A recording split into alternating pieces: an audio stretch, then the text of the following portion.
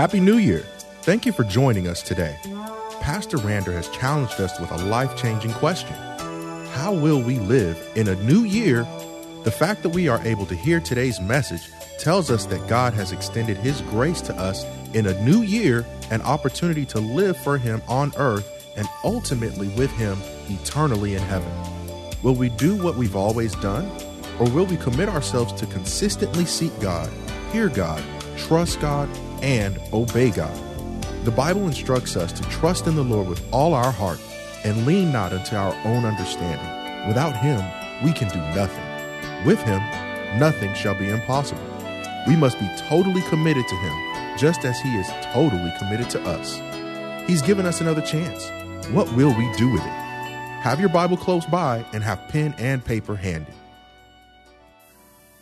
If you're so kind enough, would you turn to Isaiah chapter 45, verse 22. It will be our first verse that we are going to look at.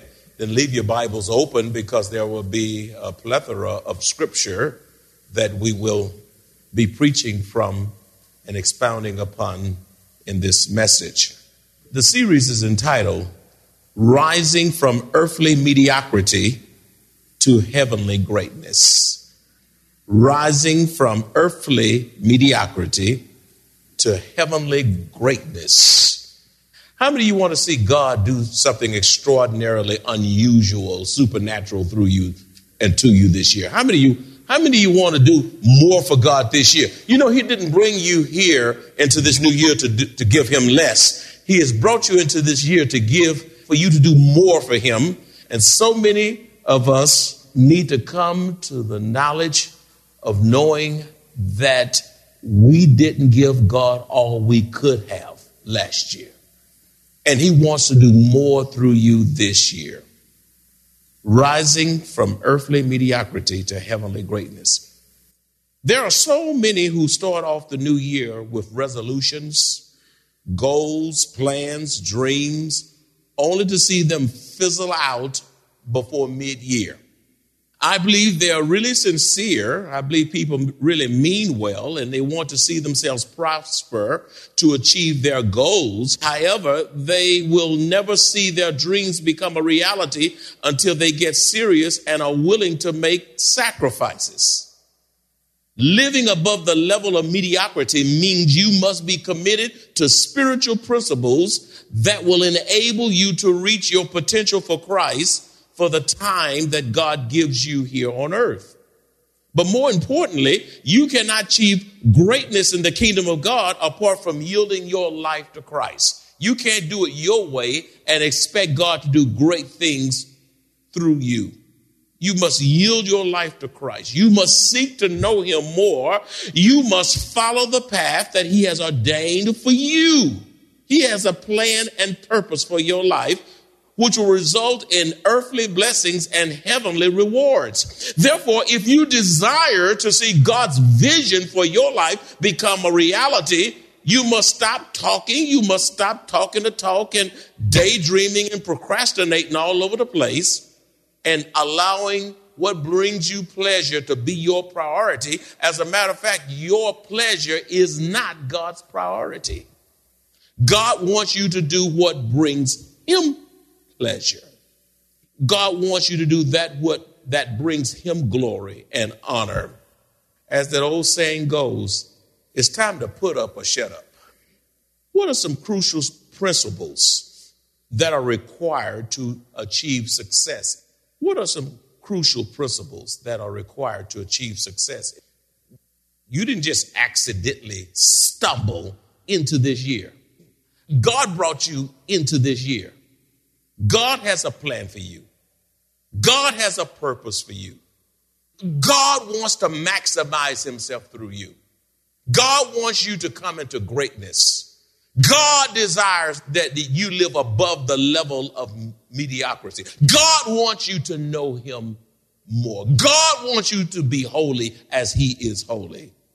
And for you to be successful, for you to soar to your God-given potential, what are some crucial principles spiritual principles that are required to achieve success. Number one, if you desire to get off to a good start this year, you must have a personal relationship with Jesus Christ. That you must have. You must have a personal relationship with the Lord Jesus Christ. If you have personal goals without Christ, you are already starting at a tremendous spiritual disadvantage. Because apart from Christ, you can do nothing. You need the Lord. Satan is too busy. The world is too dangerous for you not to have a personal, authentic, genuine, real relationship with the Lord Jesus Christ. You can't kind of know God. You got to know that you know that you know that you've been born again. Isaiah 45:22 says, "Look to me and be saved, all you ends of the earth, for I am God and there is no other." God is God all by himself. He alone is God. And if you want to experience salvation, you got to look to Jesus. Salvation does not come through Muhammad. It does not come through Buddha. It does not come through Hinduism. It does not come through astrology. It does not come through magic stuff and wizardry and witchcraft and all of that. Salvation comes only through Jesus Christ alone. You must look to Jesus. You can't look to Hillary Clinton. You can't look Donald Trump and Donald Trump can't help you. I'm just making a point that you cannot look to political figures. That's right. You can't look to the White House. You can't look to Hollywood. They're in a mess. They can't even stay married. You have to look to the Lord Jesus Christ. He is our only hope in the perilous times in which we live. You need Jesus.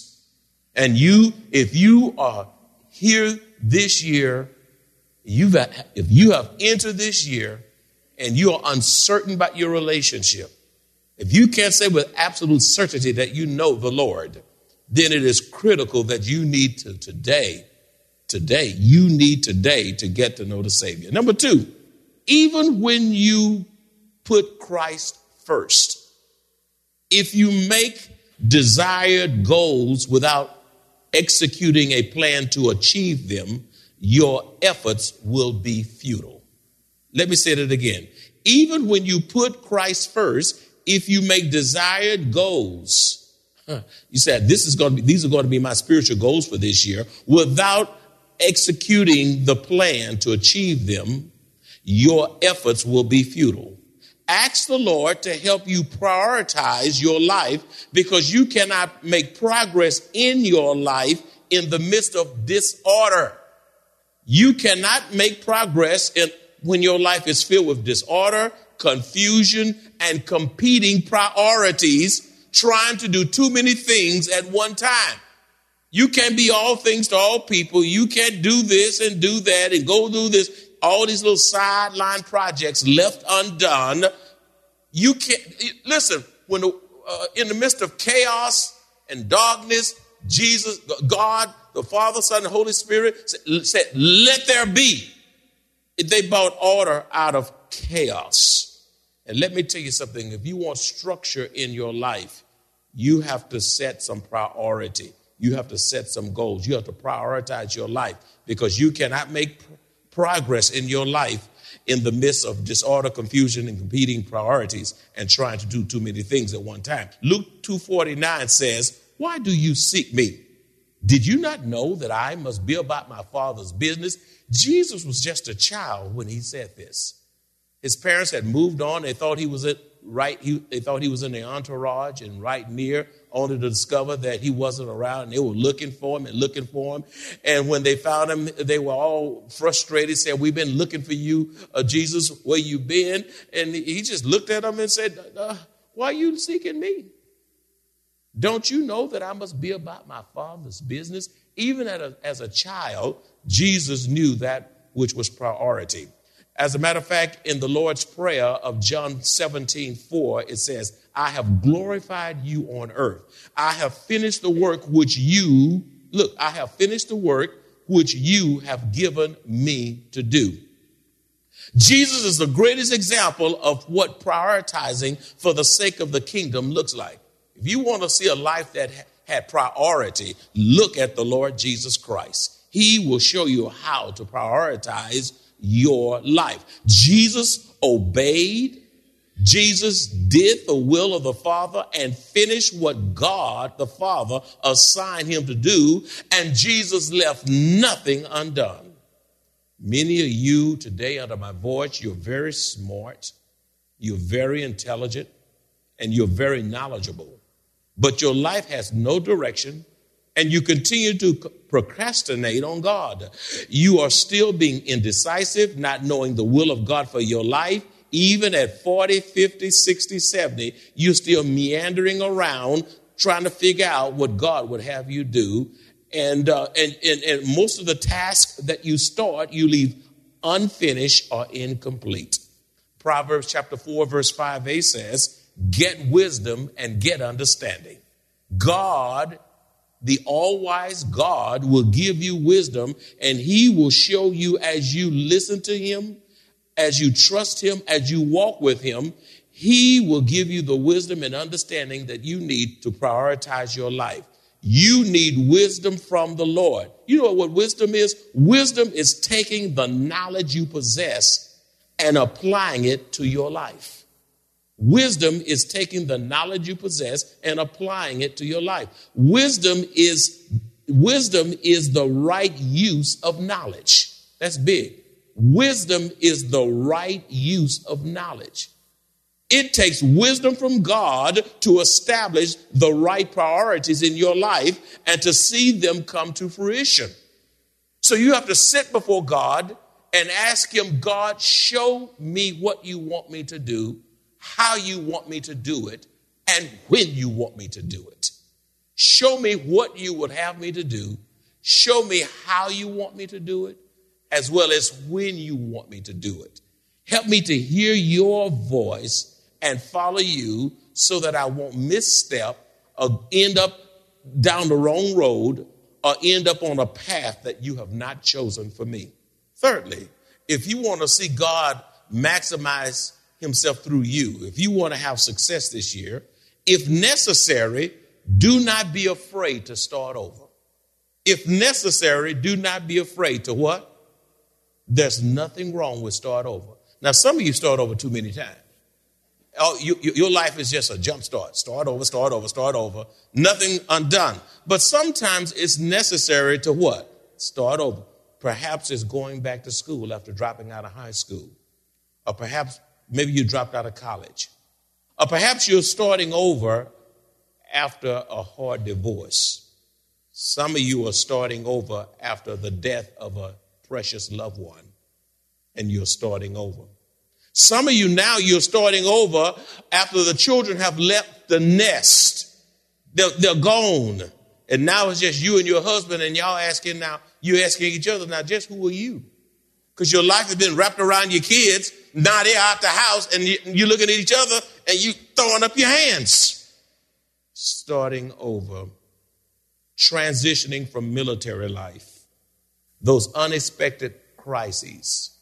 At Rowlett, Texas, just north of Dallas, just in that area, F4 tornado come in just around the holy day times, and people lose everything, starting over. Floods, starting over. Earthquakes, starting over. Hurricanes. The Mississippi River flooding everything out in its path, starting over. Starting over. Loss of a job, starting over. Financial ruin, starting over. Luke 1:37 says, for with God, all things are possible. The Lord himself will help you start over. And some of you need to start over. Wherever you are in life, listen to me closely. Wherever you are in life, it is not too late to start over. You say, but I'm 60. It's okay to start over. Some of you say, I'm 80. Moses just got started at 80. It's not too late to start over. You made some mistakes. You failed. You just made a mess of your life. You can stop right in your tracks and you can look to Jesus. Say, God, when I look back over my life, all I see is unfinished tasks. I see a mess. I see wrong decisions, bad decisions. I see where I've just done it my way. And when I look back over my life, I don't really have too much to show for it. But God can start you right where you are right now. And he can give you a brand new beginning like only he can do. Some of you need to start over with your marriage. I mean, you've been on the rocks. You've been rocky. You don't know. It's just been turbulent. And sometimes you need to just say, listen, it's just time for us to start over. It is not too late to start over. With God, all things are what? Possible. If you're going to have a year like none other this year, fourthly, you must realize that you cannot have a great year if your attitude is not right before the Lord. Your attitude determines your altitude. Okay? You must realize that you cannot have a great year before the Lord if your attitude is not right before him. Your attitude is a choice. You have to choose to have a right attitude before the Lord. Success or failure is dependent upon choosing to possess the right attitude that glorifies God. This cannot be done apart from changing your pattern of thinking toward God, changing your pattern of thinking toward yourself, changing your pattern of thinking toward others, and changing your pattern of thinking toward your circumstances. You see, a bad attitude can be your worst enemy. Self-defeat is the worst defeat. A bad attitude. And some of you, your attitude is bad toward your wife, toward your husband, toward your children. Some of the children, your attitude is bad toward your parents. Some of you, your attitude is bad on the job. And some of you folk don't want to deal with you because you just a bad attitude coming their way. A bad attitude can be your worst enemy. And some of you need God to give you an attitude adjustment. Listen at this closely. If you change the way you think, you will change the way you live. Did you get that? If you change the way you think, you will change the way you live. Let me tell you something about attitude. Your attitude is more important than your experience. You have a whole lot of experience, but if your attitude is bad, who cares about your experience? Your attitude is more important than your education. You can have a PhD and have a bad attitude. Nobody want to be around you. Nobody care what you think if your attitude stinks. Nobody care about how smart you are. Can't nobody hang around you. You know, your attitude surpasses your knowledge. People don't care how much you know if your attitude's bad. You get a whole lot of money, but if you got a cocky, no good attitude, who cares about your money? Attitude is more important than money. Attitude. It's more important than failure. You know, you can hit rock bottom and you can just say, oh, woe is me. Just have a sour attitude. Or you could say, you could flip that thing and say, you know what? I'm at the bottom. Now, only way I can go is up. Only way I can go is up. What an attitude. Hey, y'all, it can't get no lower. Let's go up. That's the kind of attitude. Attitude is greater than your success. A right attitude is greater than what people think, what they say, and it's greater than your skills. What does it profit you to have all the skills to do a certain thing, and people can't talk to you, they can't connect with you, they'd rather not be around you? You are unholy nuisance. You know what? Your attitude surpasses your appearance. What does it profit you to be dressed up, looking nice, the finest of cologne and perfume, hair all tight if you got any hair? You know, you got it all. I mean, you look good. Your wardrobe is nice, but your attitude is a stench before God. You know why some churches can't grow? Because some churches got a bad attitude. Some churches are mean. Churches are rough. That's right. Yeah. And stop saying come to my church if you're not going to have the right attitude. You run, time they come in, you run them out. You know, Philippians 2:5 says, let this mind be in you, which was also in Jesus Christ. If you have the mind of Christ, you will have the right attitude. You can't have the mind of Christ and have a bad attitude at the same time. You check yourself. Ask yourself, what kind of attitude do I have about myself? How's my attitude towards my husband? Am I short with him or her or my wife? You know, am I sarcastic? Am I talking smart? Am I making put down statements? Am I cold? You know, some of y'all treat each other so badly. You need to just start over and start talking right. Tone your voice down and stop being so hard and harsh. And stop looking at each other with suspicion. Start over. Start over. You need to start over. Number 5. I'm not hardly through. Hold y'all seatbelts. Beloved, life is about transition. Say transition. Now, I'm going to tell you something. Transition is inevitable. You can't get around transition. I look at my little grandkids here. You know, if 20 years later, they still 2 years old and acting like 2, something is wrong. 20 years later, they still in kindergarten. Something is wrong. I mean, transition is that they start crawling. They start rolling over. Then they fall out of bed. Then they start crawling. Then they start learning how to use the potty. And then they begin to go to first kindergarten. That's transition. You out of the house, into college, marriage, career, retirement, transition. Therefore, know when your season is over and leave gratefully, graciously, and gracefully. Children, leave the house the wrong way. Leave the home the wrong way. Young folk, you are 17, 18, graduating from high school, don't leave that house unappreciative. You leave saying, thank you, mama, thank you, daddy. Leave your parents well kissed. They're helping you even as you leave the house. Don't be like the prodigal son.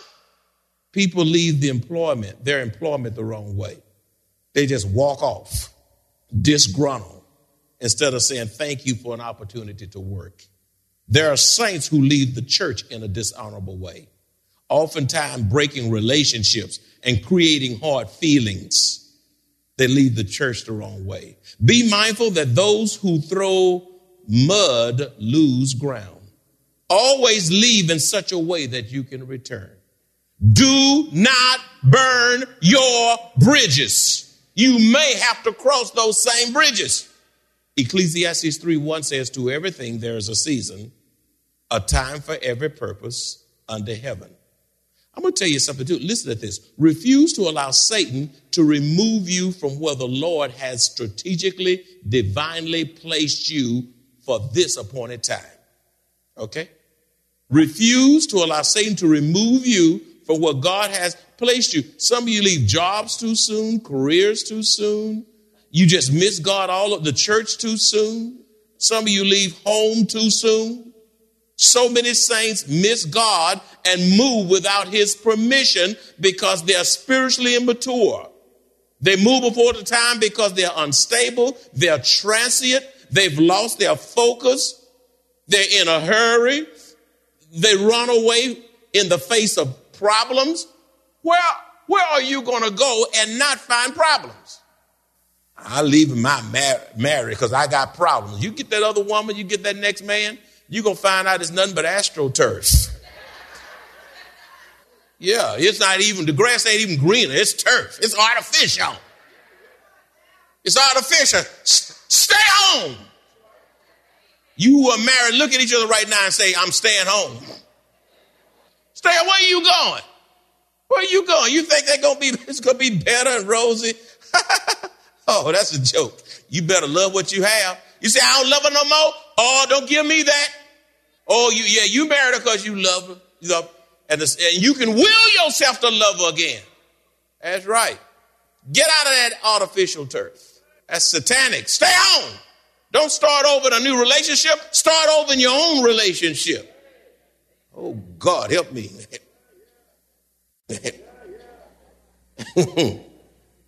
Problems. Problem in the church. Move. Problem on the job. Move. Problem with your in-law. Move. Problem with your children. Get out. Sometimes you want them to get out. Now, I'm going to ask you a question, and I'm going to try to help address this. Y'all listening right now. And I'm so glad you are, because I got a whole lot to say. How do you know when your season's over? I want to help you. Some of y'all right there right now.